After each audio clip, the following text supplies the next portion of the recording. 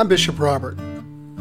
Each life is a story. We don't remember days, we remember moments that touch our hearts. I want to invite you to come on in and have a seat in my study. Let's you and I spend a few minutes together and consider a verse of Scripture and how to apply it to those moments that fill up our lives.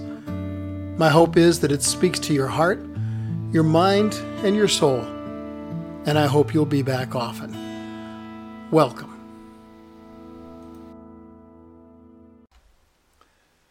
We all have needs. Some we can handle, others are beyond our means. But the question we all struggle with is this: how will we be able to meet those needs? Well, I've got your answer. But before I get to that, I want to say welcome to Mornings with Bishop Robert. Come on in, have a seat with me here in my study, grab a cup of your favorite beverage, and we'll take a few minutes to explore a faith item that'll impact your life. You know, my goal is to introduce people to the Jesus they never knew and help them get to know Him and His Word personally and better. So if our time together today speaks to your heart, would you let me invite you to like, subscribe, and share it with a friend. Also, feel free to join our email list. You'll get a free copy of my book, Count to One, and you'll get Mornings with Bishop Robert sent directly to your inbox every day, and there's a bunch of other great benefits. So just click the link in the description, and you'll find out all about them. Well, you know, sometimes we can't really see what we really need because of what we think we need. 2 people I know have sons with substance abuse issues. The first one's son thinks he needs money for legal fees, money to repair his truck, and money for a place to live. He doesn't. He actually needs what the second person's son has. The second son came to the point in his life where he knew he needed help with his addiction, and he found it. Thankfully, he found it in a life-changing relationship with Jesus Christ that broke his addiction and completely changed him. Now the second son has a growing faith, consistent work, a reliable income, and hope for the future. A future that doesn't involve addiction. And that, my friend, is also what the first son needs.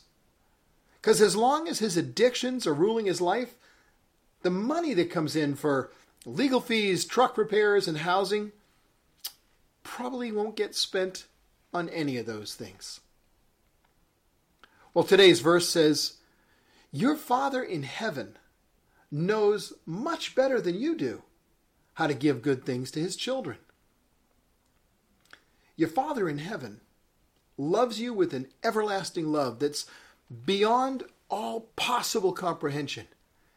And He wants to show you that love in ways that will have massive and eternal impact. He does know much better than we do how to give us good things. But there's a problem. Much like the first son, we don't always see what we really need. Some of us think we have everything we need. We're relying on our own skills, abilities, and resources. Others of us are struggling to even make ends meet. We've got bills that are regularly paid late. We live from paycheck to paycheck. Well, whether you're living in the place of plenty or keep running out of money before you run out of month, it can be very hard to recognize the good things that God is giving you, because they meet our real needs. But we may not always see them as the good things we need. Sometimes the things that we think are good get in the way of the things that really are good. And when we focus on those things, we reveal our prideful nature. I'm reminded of the little girl who received a watch and perfume for her birthday. Oh, she was so excited that she was pestering everyone all day long to listen to the ticking of her watch and smell her perfume. Well, at dinner, her mother said, "Honey, I know you're excited about your gifts, but please don't mention them while we eat." Well, all through dinner, she sat silently, although she, sniffed audibly at times and often raised her wrist to listen to her watch. Finally, as the meal came to an end, she just couldn't contain it anymore, and she blurted out, "I'm not supposed to mention it, but if anyone hears anything or smells anything, it's me."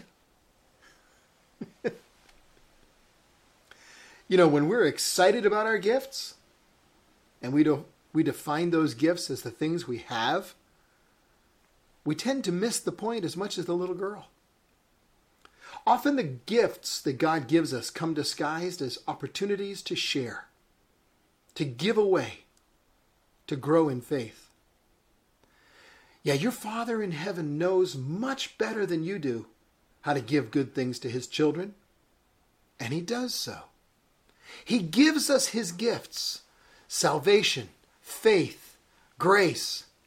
He gives wisdom, finances, leadership ability, generosity, miracles, and so much more. The gifts that God gives us ought to excite us, because the giver of all good gifts tells us, ask, it'll be given to you. Seek, and you will find. Knock, and the door will be opened to you. For everyone who asks receives. Everyone who seeks finds.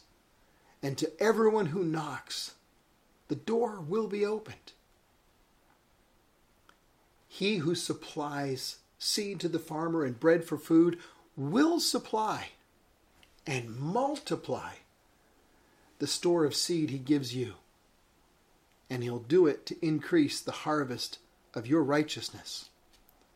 You'll be enriched in every way, but it's so you can be generous on every occasion, so that your giving will produce thanksgiving to God. Yeah, giving produces thanksgiving in us and in others. Sir Winston Churchill said, "We make a living by what we get. We make a life by what we give." Everything God gives us can be given to others. And as we are faithful channels of his blessing, he just continues to pour his gifts into us. I think it was J.L. Kraft, the founder of Kraft Foods and a devout follower of Jesus, who was once asked, "How are you able to give so much and still have so much?" "Well," he said, "as I shovel out, the Lord shovels in. And he has a bigger shovel than I have." Sometimes we can't really see what we really need because of what we think we need. What we need is the faith to give more. Well, what I need right now is to wrap this up. So can I ask you to help me introduce people to the Jesus they never knew and help them get to know him and his word personally and better? Please like this video to help more people see it. And then click follow or subscribe so that you and I can get together every day.